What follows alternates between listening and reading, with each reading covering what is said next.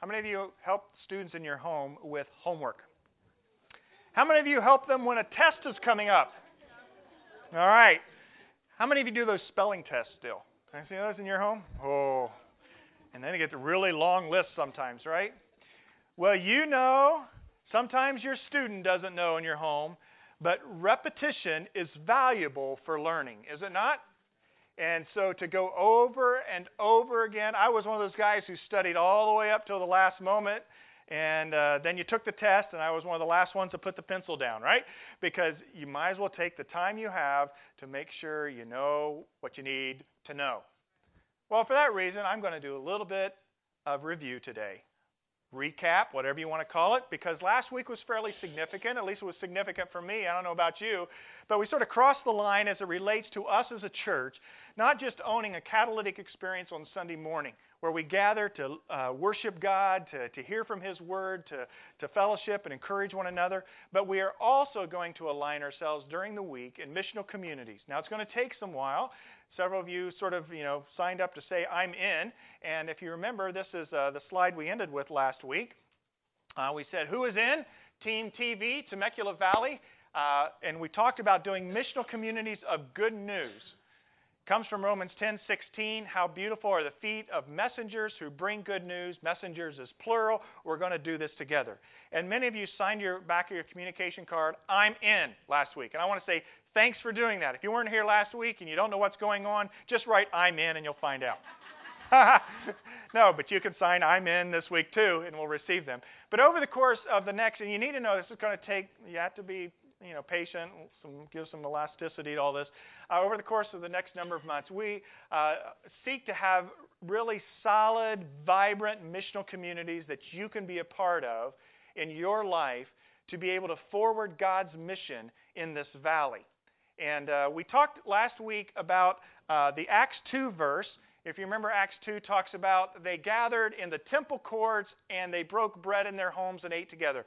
They did several things those early Christians did in the book of Acts, but we looked last week that they did them in two geographical senses. They had worship and gatherings at the temple, which was a public domain, as a public space, and then they gathered in homes, which was more of a social space or house to house. I'd like to refer to, the Greek word actually is the word oikos. And so they had an oikos experience. And so hopefully we want you to have a once every 7 days catalytic gathering experience, but during the week we want you to be doing life together in an oikos. And we mentioned last week that an oikos for today, though back then it was a lot of extended families and different connections. We have this diagram of some bubbles we used last week. We said our missional community will be an oikos of extended family that may include friends that you've already known, maybe some new friends, neighbors, work associates, relationships through your school connections, maybe some relatives, maybe some other kinds of relational dimensions you have through recreation, whatever it may be. But we want to gather in groups of 20 to 50, not just during the week in homes, but we want to put us on mission in this valley together in these missional communities. And so these oikos groups are going to have three things that are vibrant within them. And we're coming back to these today. The missional community is to be focused around the Spirit of Christ with passionate spirituality, radical community, and missional zeal. Now, how many of you remember that? How many of you remembered that before I put the slide up? See, this is always a hard thing for us pastors. They say that 90% of what you say is forgotten by Monday anyway. So that's why we're doing a review, we're doing a recap, all right? Because these things need to be a part of our DNA, if you will, as we move forward with the missional communities. But we said last week with missional communities that one of the reasons that we're looking at groups to 2050 is because the larger your community grows, the further away from the center hot core fire that happens. Do you remember that dialogue? We said that when you have a fire pit or something and people gather around it, you're nice and cozy and warm, new friends show up, they're on the backside, let's make the circle bigger. But as you make the circle bigger sometimes, you run into other type of group dynamics, but you get further away from the fire. So you're holding that long stick out there trying to cook your hot dog or do your s'mores, right? And so we're saying we need to do multiple missional communities so that people will be able to get closer in. And so there's just some social group dynamics that are involved in us thinking that our missional communities, they're larger than small groups, but they're not like a large Sunday morning experience. Large enough to care, small enough to care, but large enough to dare is one of the phrases that we've used for missional communities. And so then we'll have several missional communities, so we'll have several campfires going on, and you'll carry torches, and the torches, not literally, but you'll carry torches that are red hot for Jesus Christ into different parts of the Temecula Valley if you're on Team TV, and then we will gather back together on a weekend experience for a big bonfire as we bring all of our fires together. Because you know what? What makes a great worship experience isn't you rolling in, trying to dig the dirt out of your eyes and go, oh, it's Sunday again. Oh, Chris is up there leading worship. I guess I ought to sing some songs. Oh, what makes it a great worship experience is when you bring the fire of the Holy Spirit with you, and together from what God's done during the course of the week is doing in your life, we worship together. This is not a spectator experience on a Sunday morning. It's a participatory experience, but the participation is from the course of the week and not just from getting up early to make sure that you're here on time. So we have the gathered experience, which would be representative of the temple gathering from Acts 2, the public gathering. And then we have the scattered experience, the expression of this church in missional communities, home to home, neighborhood to neighborhood, workplace to workplace. And that is the oikos of what the New Testament talks about in Acts 2. Then we gave reference last week. Do you remember these two verses? We juxtaposed these. I don't know if you've ever seen the uniqueness of this, but the Acts 1:8 and the Acts 8:1. The Acts 1:8 said, Jesus said this, right? But you will receive power when the Holy Spirit comes on you, and you will be my witnesses in Jerusalem and all Judea and Samaria and to the ends of the earth. It was sort of a commissioning time before he ascended into heaven. He says, you will receive the Holy Spirit if you're a follower of me, and you will be my witnesses. This is not an optional sign-up time. Sorry. We're all in, okay? And then Jesus said it's not just here locally, but it's going to be regionally, it's going to be globally. God, through Christ, had a vision in view that we would all be messengers of good news to the nations. But that expression of scattering to those different places did not happen in Acts 1:8 or in Acts 2 or in Acts 3. It's not until Acts 8. And Acts 8:1 records this: following the persecution of the follower Stephen for his faith, he was killed. He was stoned to death. That was a heads-up call for the church. On that day, a great persecution broke out against the church at Jerusalem, and all except the apostles were scattered throughout Judea and Samaria. So you go from Acts 1:8 to Acts 8:1, and what you see here is that God will have His way. Do you know that? If we do not scatter, I believe God will do something to make us scatter. He will mobilize us. And I firmly believe, and Stephen probably, if we brought him in today to be able to give testimony, he says that which they meant for evil, God allowed to be good. And so the stoning of Stephen led to the church dispersing throughout the known world at that time. And that's why last week we looked at this map of how the church dispersed and scattered. It went from Jerusalem to Damascus, to Antioch, to Galatia in the Turkey area, Philippi, Thessalonica, Corinth in Greece, Ephesus, Colossae, and then all the way to Rome. Those are places where the gospel started to have impact because what were there? Missional communities, oikoses, households of faith. They had been gathered and they scattered. We will have those two dynamics functioning with us as a body, a gathered experience and a scattered experience, for the sake of being messengers of good news, taking it not only to our neighborhoods of the valley, but also taking it to the nations. And today, we're going to come back to what makes a really good missional community of Christ. Missional communities of Christ need to focus on this aspect that Christ is at the center of all that we do.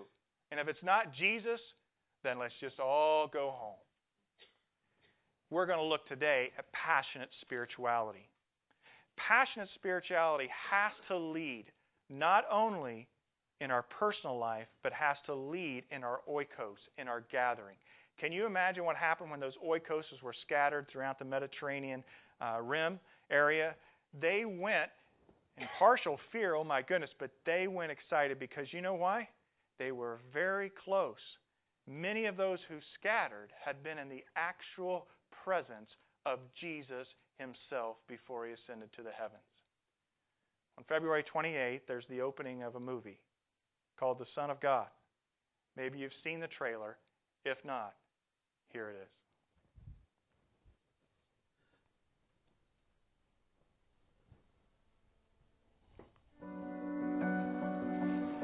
Do you need help? There's nothing to help with.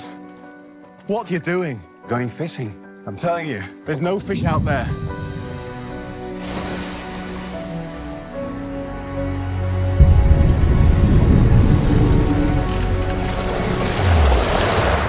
How did this happen?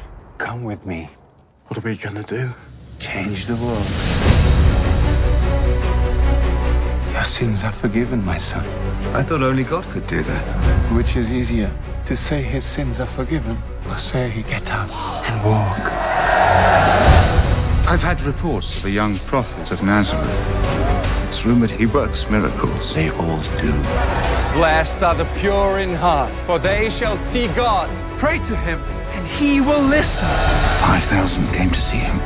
5,000. Your hunger for righteousness will be filled through me. Who knows what Pilate will do if the crowds run out of control? That man, Judas, he wants to help us. I will crush any rebellion. Save us from the Roman throne. There is something unusual about him. We must arrest this false prophet. But what if he is who they say he is? Won't somebody tell me? Peter, come. Answer if you can.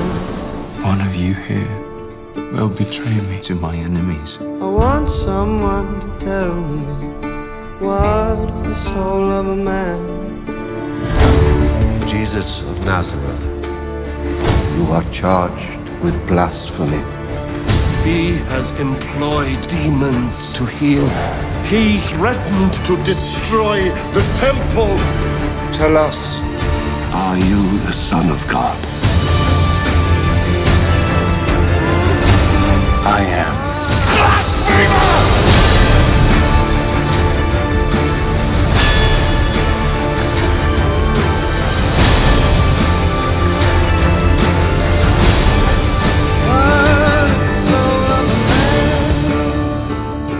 I am coming soon.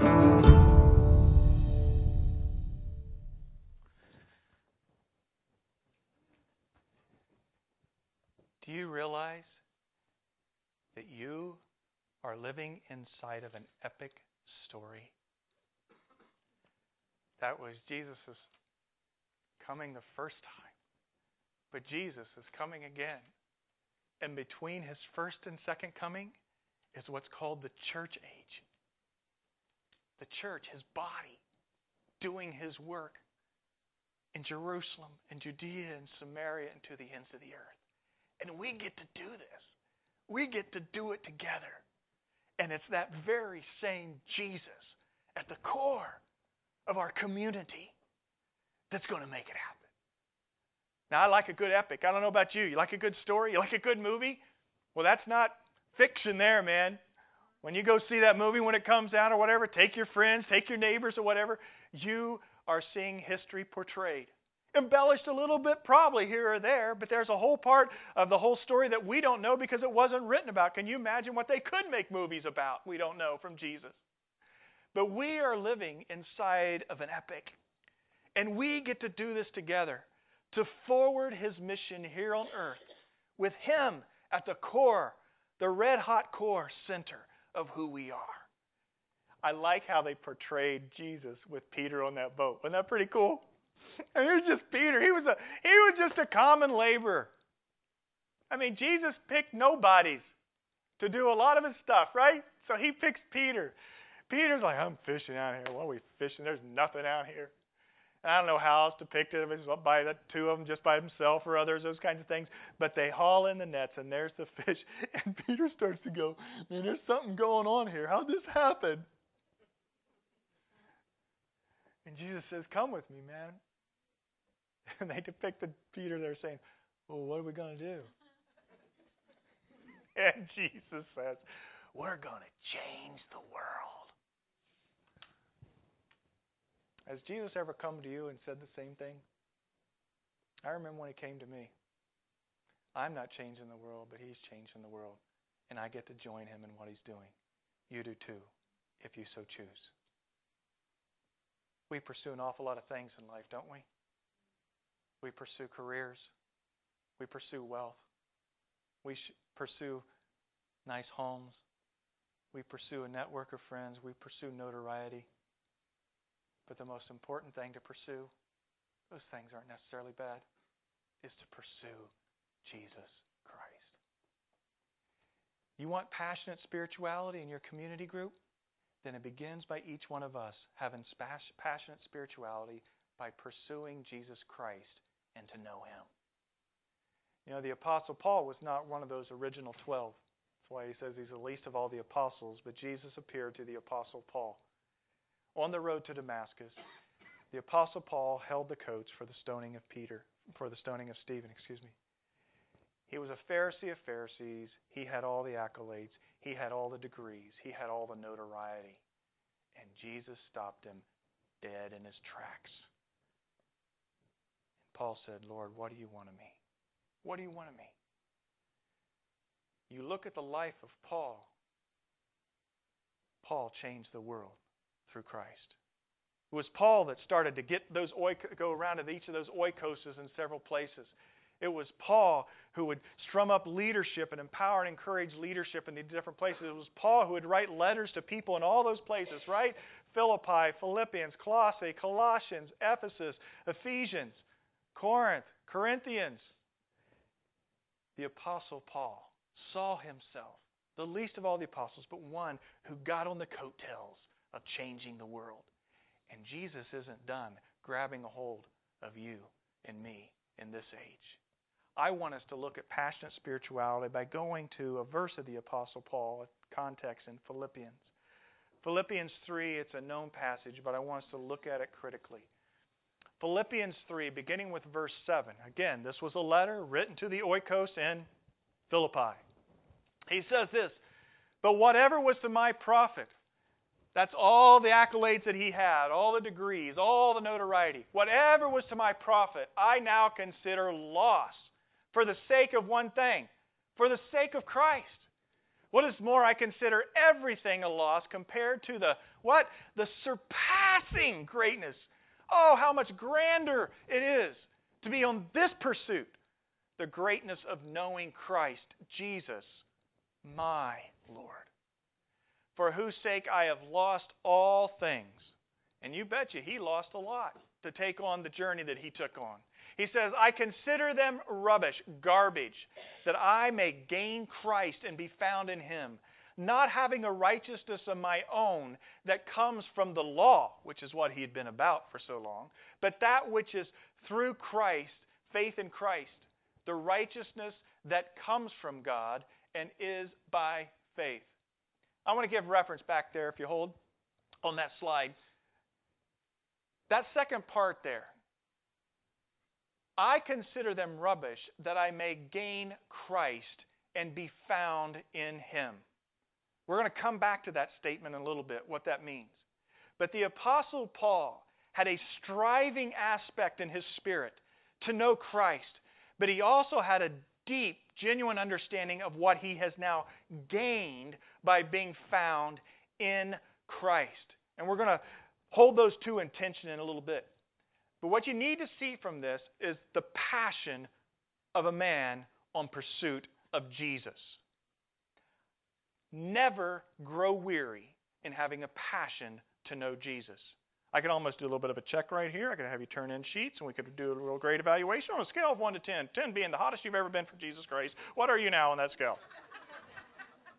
I'm at a 2. I'm at an 8, right? Well, it's reasonable to give some type of, evaluation of where you're at.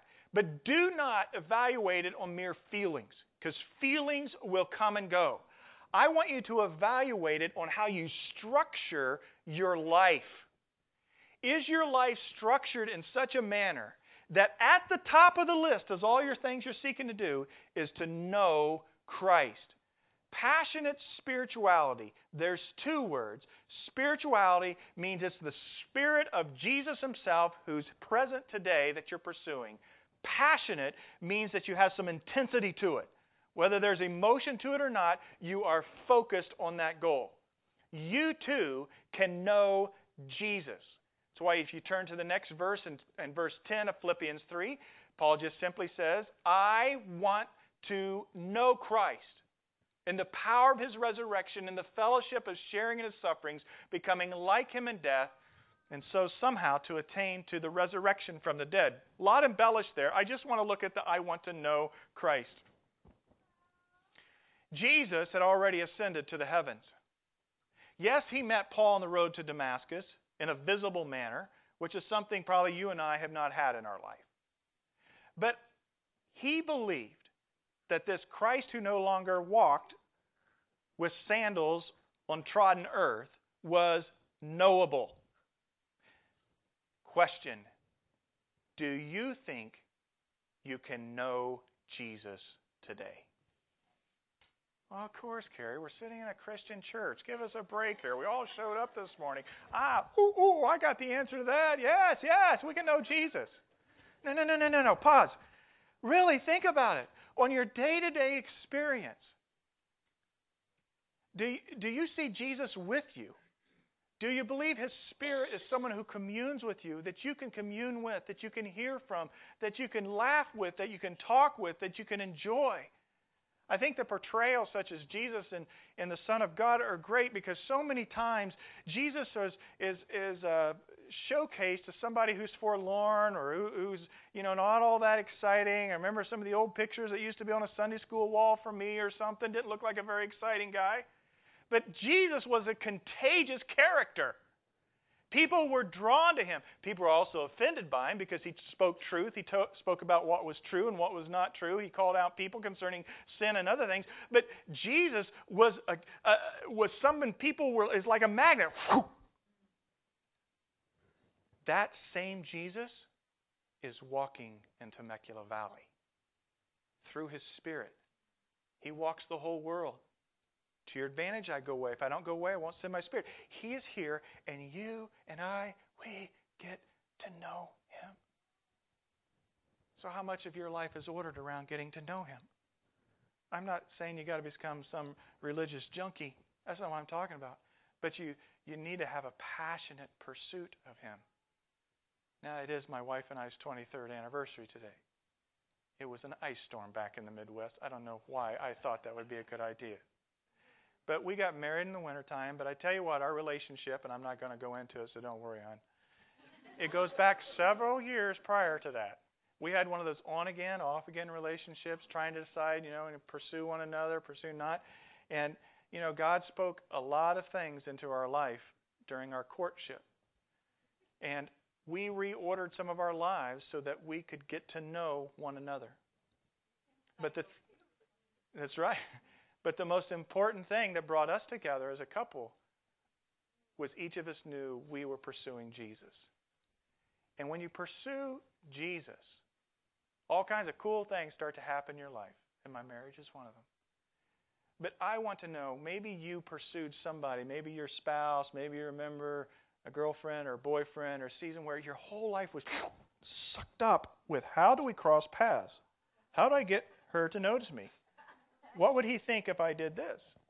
And your whole life is just consumed with that.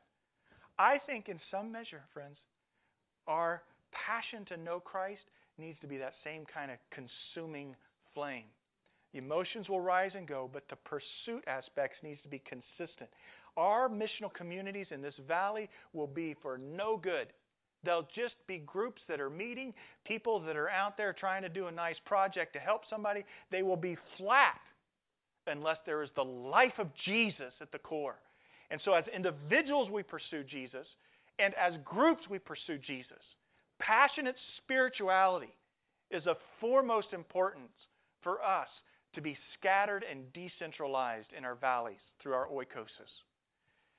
He finishes it up this way in this passage. He says this,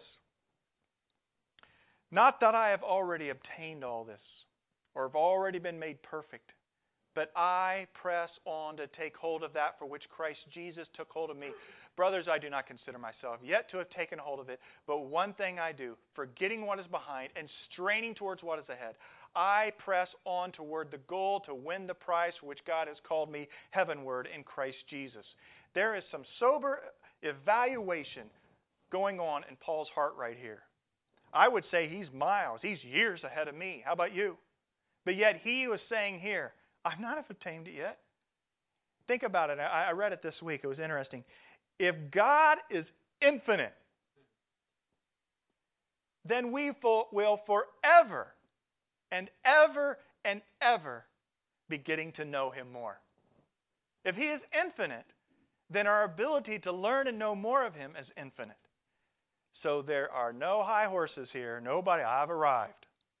That's just ugly anyway, right? The Apostle Paul, whatever I've obtained, it's not all of it. And so I now press on. I come to the recognition of where I am. And friends, let me just be honest with you. I want you to feel at ease owning where you are in your spirituality. If you are on the outside looking in today as maybe a spiritual seeker, trying to figure the whole God thing out, then praise God you are where you are.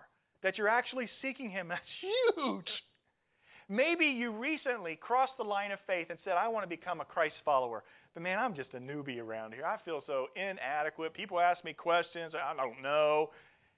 I am so excited you've crossed that line. Relax. Feel at ease with where you are. Maybe you've been walking with Jesus for years and you've sort of got in sort of the boredom. Yeah, I'm a Christian. I know God. I could repeat to you a lot of the Bible, but there's no life in me. Well, that's okay. Just own where you are. Because, discontentment's the first step towards progress, right? Just own where you are. And maybe you've really been riding high for many years. There is an infinite God. There is still more infinite knowledge, not just head knowledge, but experiential knowledge that you can find. And so I want to give permission across the board, especially in our missional communities. This is so huge. Wherever you are, that's where you are. Okay? It's okay.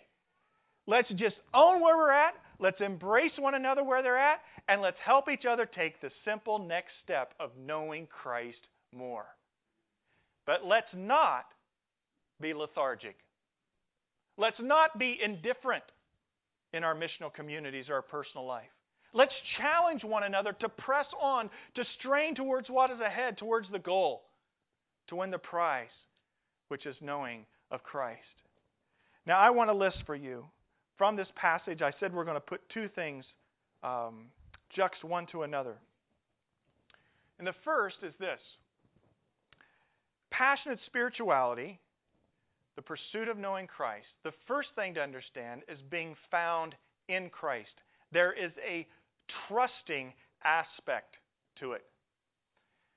In 1 Corinthians 30, which is to the oikos in Corinth, the letter was written, it is because of Him that you are in Christ Jesus, who has become for us wisdom from God, that is our righteousness, holiness, and redemption.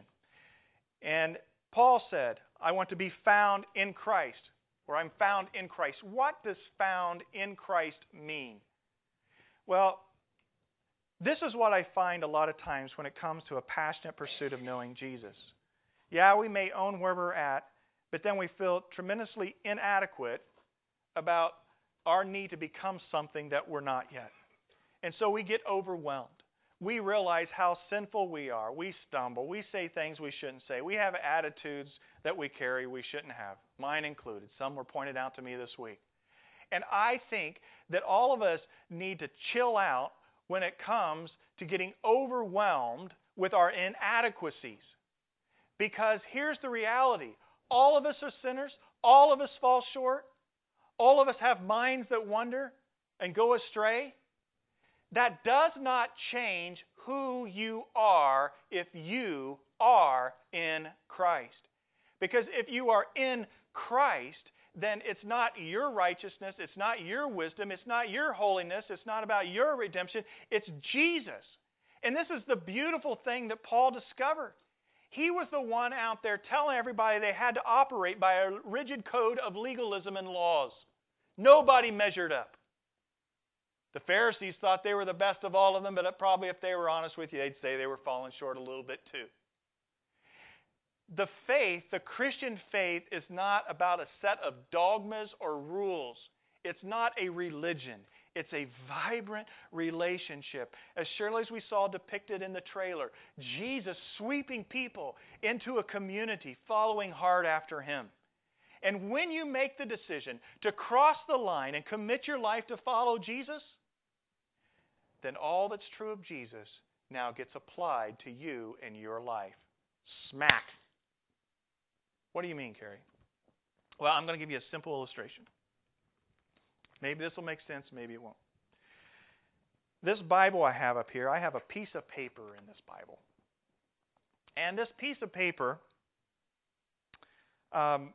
if I was to put it in the Bible, in the book, and close the book, where is the piece of paper? In the Bible in my hands, right? I'm going to give the Bible to Frank down there. Now, where's the piece of paper? Who has the piece of paper? Frank does. If I was to take this Bible and I was to wrap it up and send it back to my son in Indiana, where would the piece of paper be? Indiana. If I was to send it to a pastor in Orange County, where would it be? Wherever the Bible was, that's where the paper would be. Because the paper, that piece of paper, is in the book. If you are found in Christ, that means everything that is true of Christ is now true of you as it relates to you positionally. So in Christ, I have wisdom from God. In Christ, I have righteousness because He is the only righteous one. And in Christ, I am holy because He is holy. And in Christ, I have redemption because He defeated the adversary and rose from the grave, the power of His resurrection. Whatever is true of Jesus is true of me if I am in Christ. If I am not in Christ, then I am susceptible to all kinds of titles. And they're probably true. Sinner, loser, whatever you want to say. But if I'm in Christ, then I have His wisdom, His holiness, His redemption, and His righteousness. And what you need to do is just chill out in that knowledge. It's not about what I do. It's about what He has done.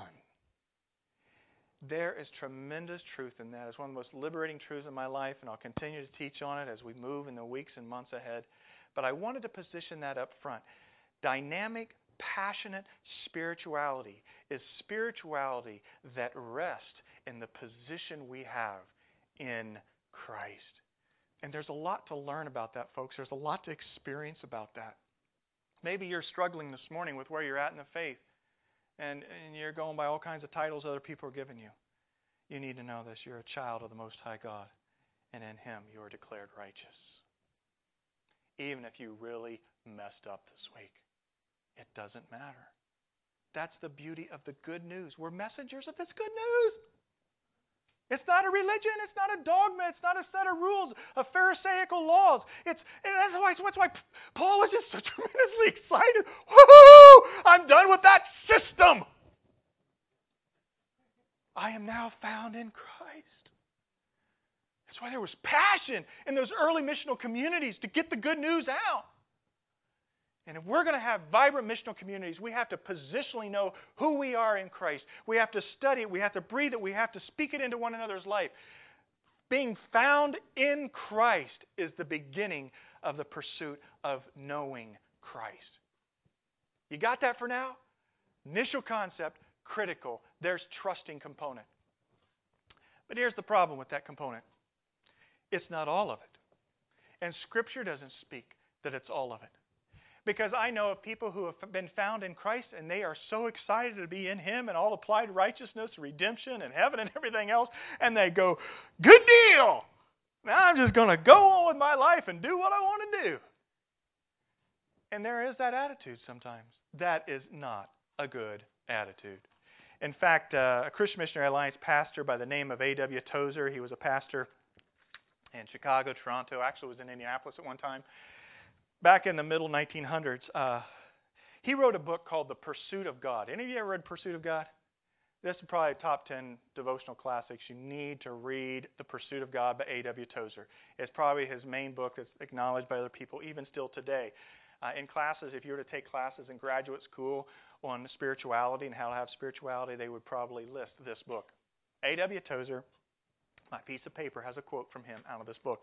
It was written in 1948. All right, this is a while back, but it's relevant, if not more so today. How tragic that we in this dark day have had our seeking done for us by our teachers. Everything is made to center upon the initial act of accepting Christ. And we are not expected thereafter to crave any further revelation of God to our souls.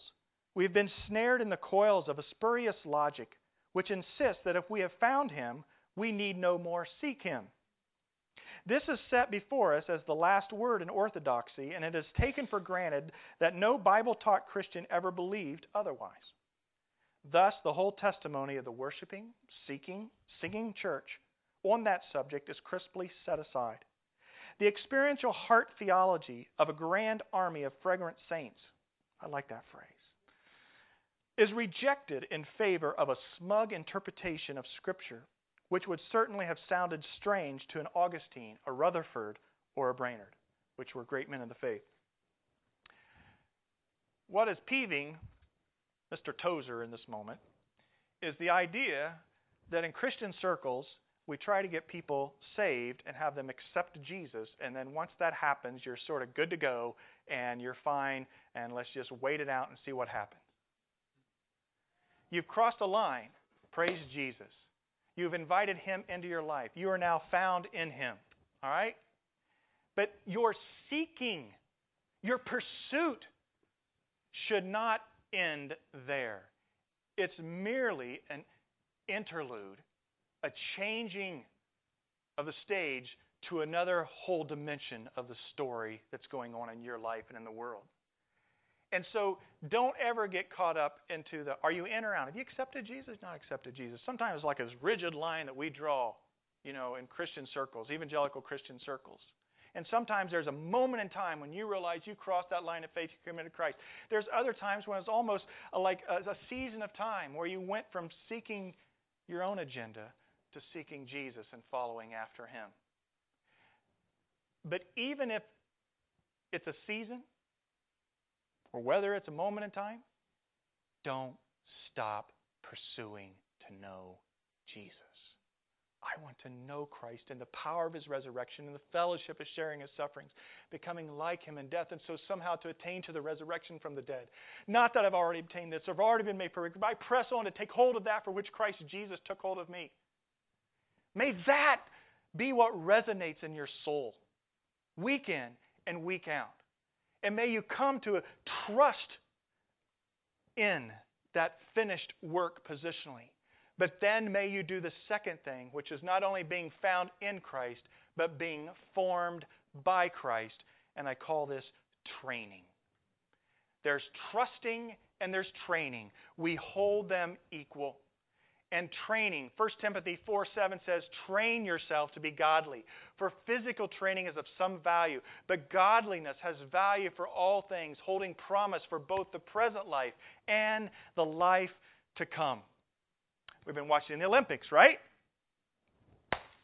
They go out there on that ice and they do those triple, quadruple axles or whatever they call them.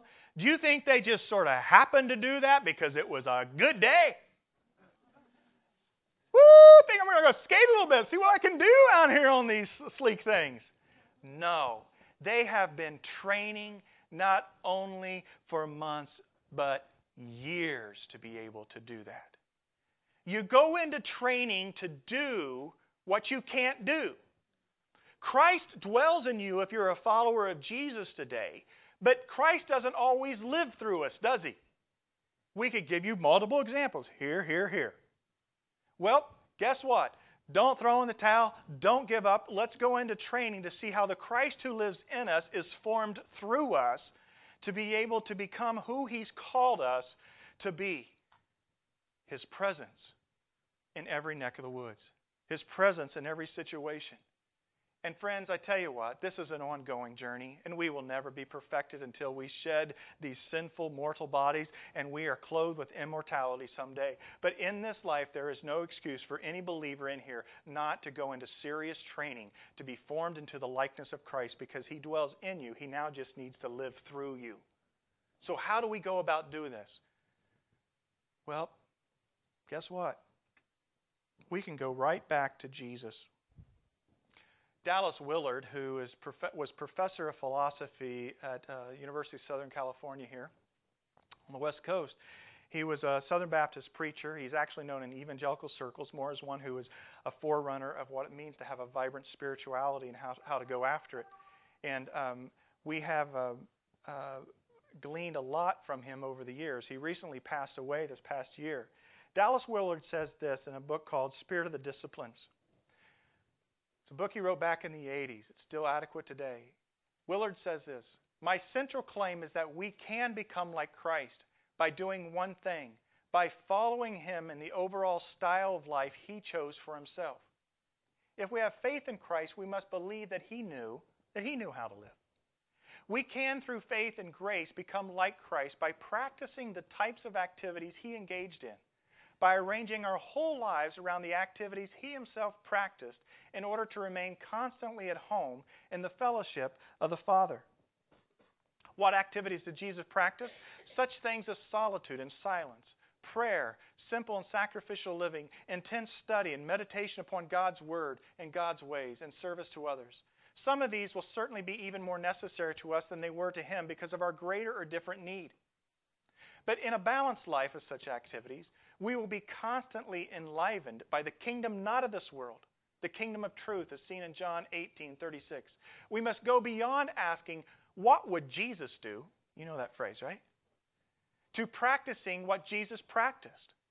Following in His steps cannot be equated with behaving as He did when He was on the spot. To live as Christ lived is to live as He did all His life. Willard is saying this: you want to be Jesus in your community? You want to be Jesus Johnny on the spot? Guess what? It just doesn't happen like that. Jesus Himself knew that He had to pattern His life in such a way that because He had a human vessel that He was in, that the divinity of who He was and the hope that He was able to give was going to be at hand because He had practiced well. When they step out on that ice to perform those routines and they nail it, it's because they spent years in training. If you want to nail it when your spouse blows up at you and not respond inappropriately, if you want to nail it to have compassion for someone, you should have compassion even though you're weary and tired and you don't want to give that day.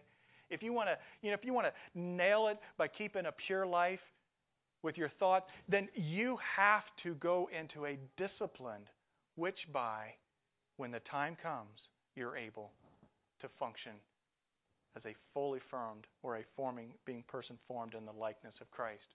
And so I want to list just 3 things for you as it relates to the training aspect. To being formed in Christ, look for practices, experiences, and relationships that will help you in your training to become more like Christ.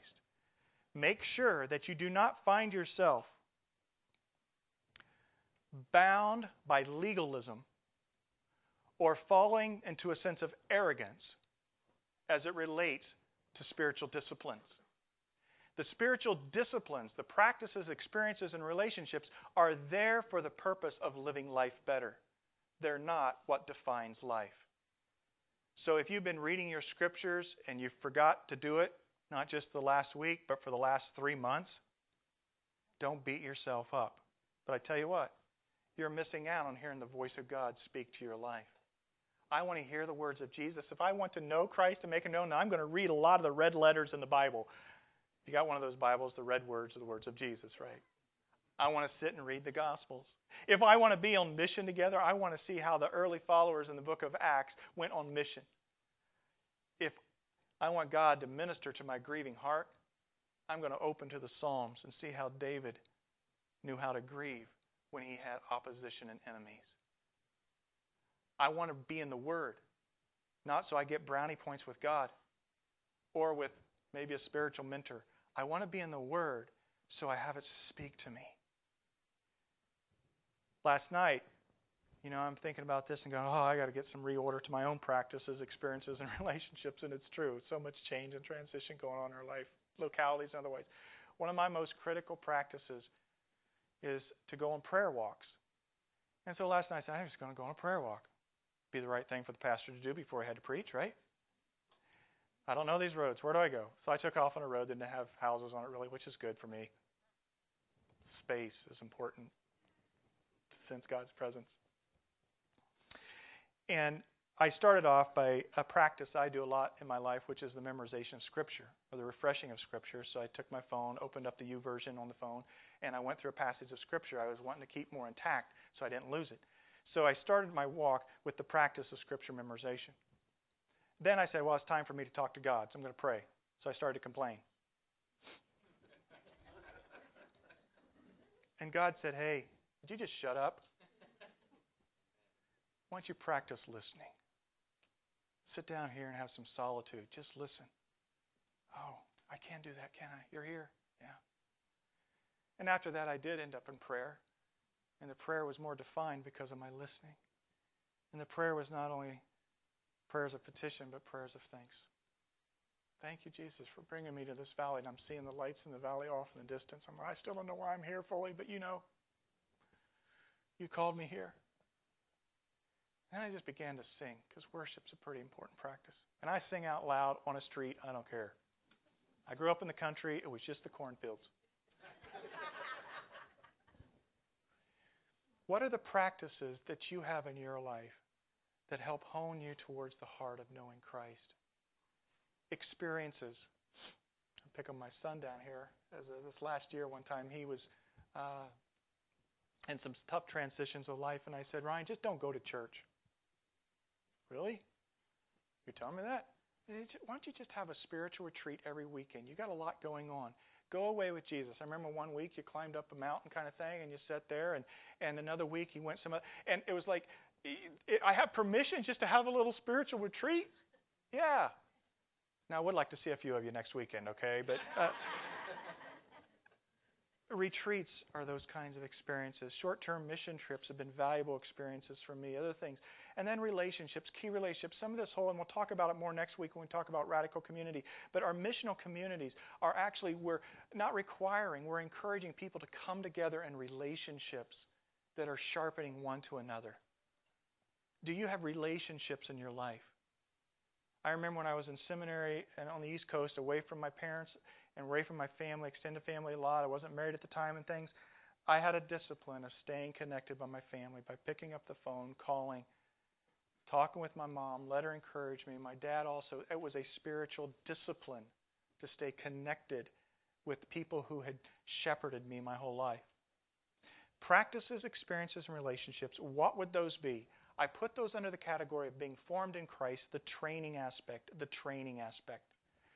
But do not allow your whole spiritual pursuit to be based upon that side of the equation. The trusting is of equal importance. Being found in Christ and being formed in Christ, they go hand in hand. Trusting and training. Trusting and training. We're now going to do a spiritual discipline of corporate worship. And it is a discipline sometimes. We come together, not that we don't have other things to do today, right? Jobs, projects we all go to, but we discipline to gather to be able to worship God. So Chris and team, come and let's worship the Lord in the beauty of His holiness, thanking Him for all He has done, and may we devote our lives afresh and new to Him as we worship together. The ushers are going to come to receive the Lord's tithes and offerings as well as your communication cards, but this is your time to be found in His presence. And maybe He could speak to you, a re-altering of the course of your week of how you can put more appropriate spiritual discipline into knowing Christ so that we can ultimately make Him known better to a lost world.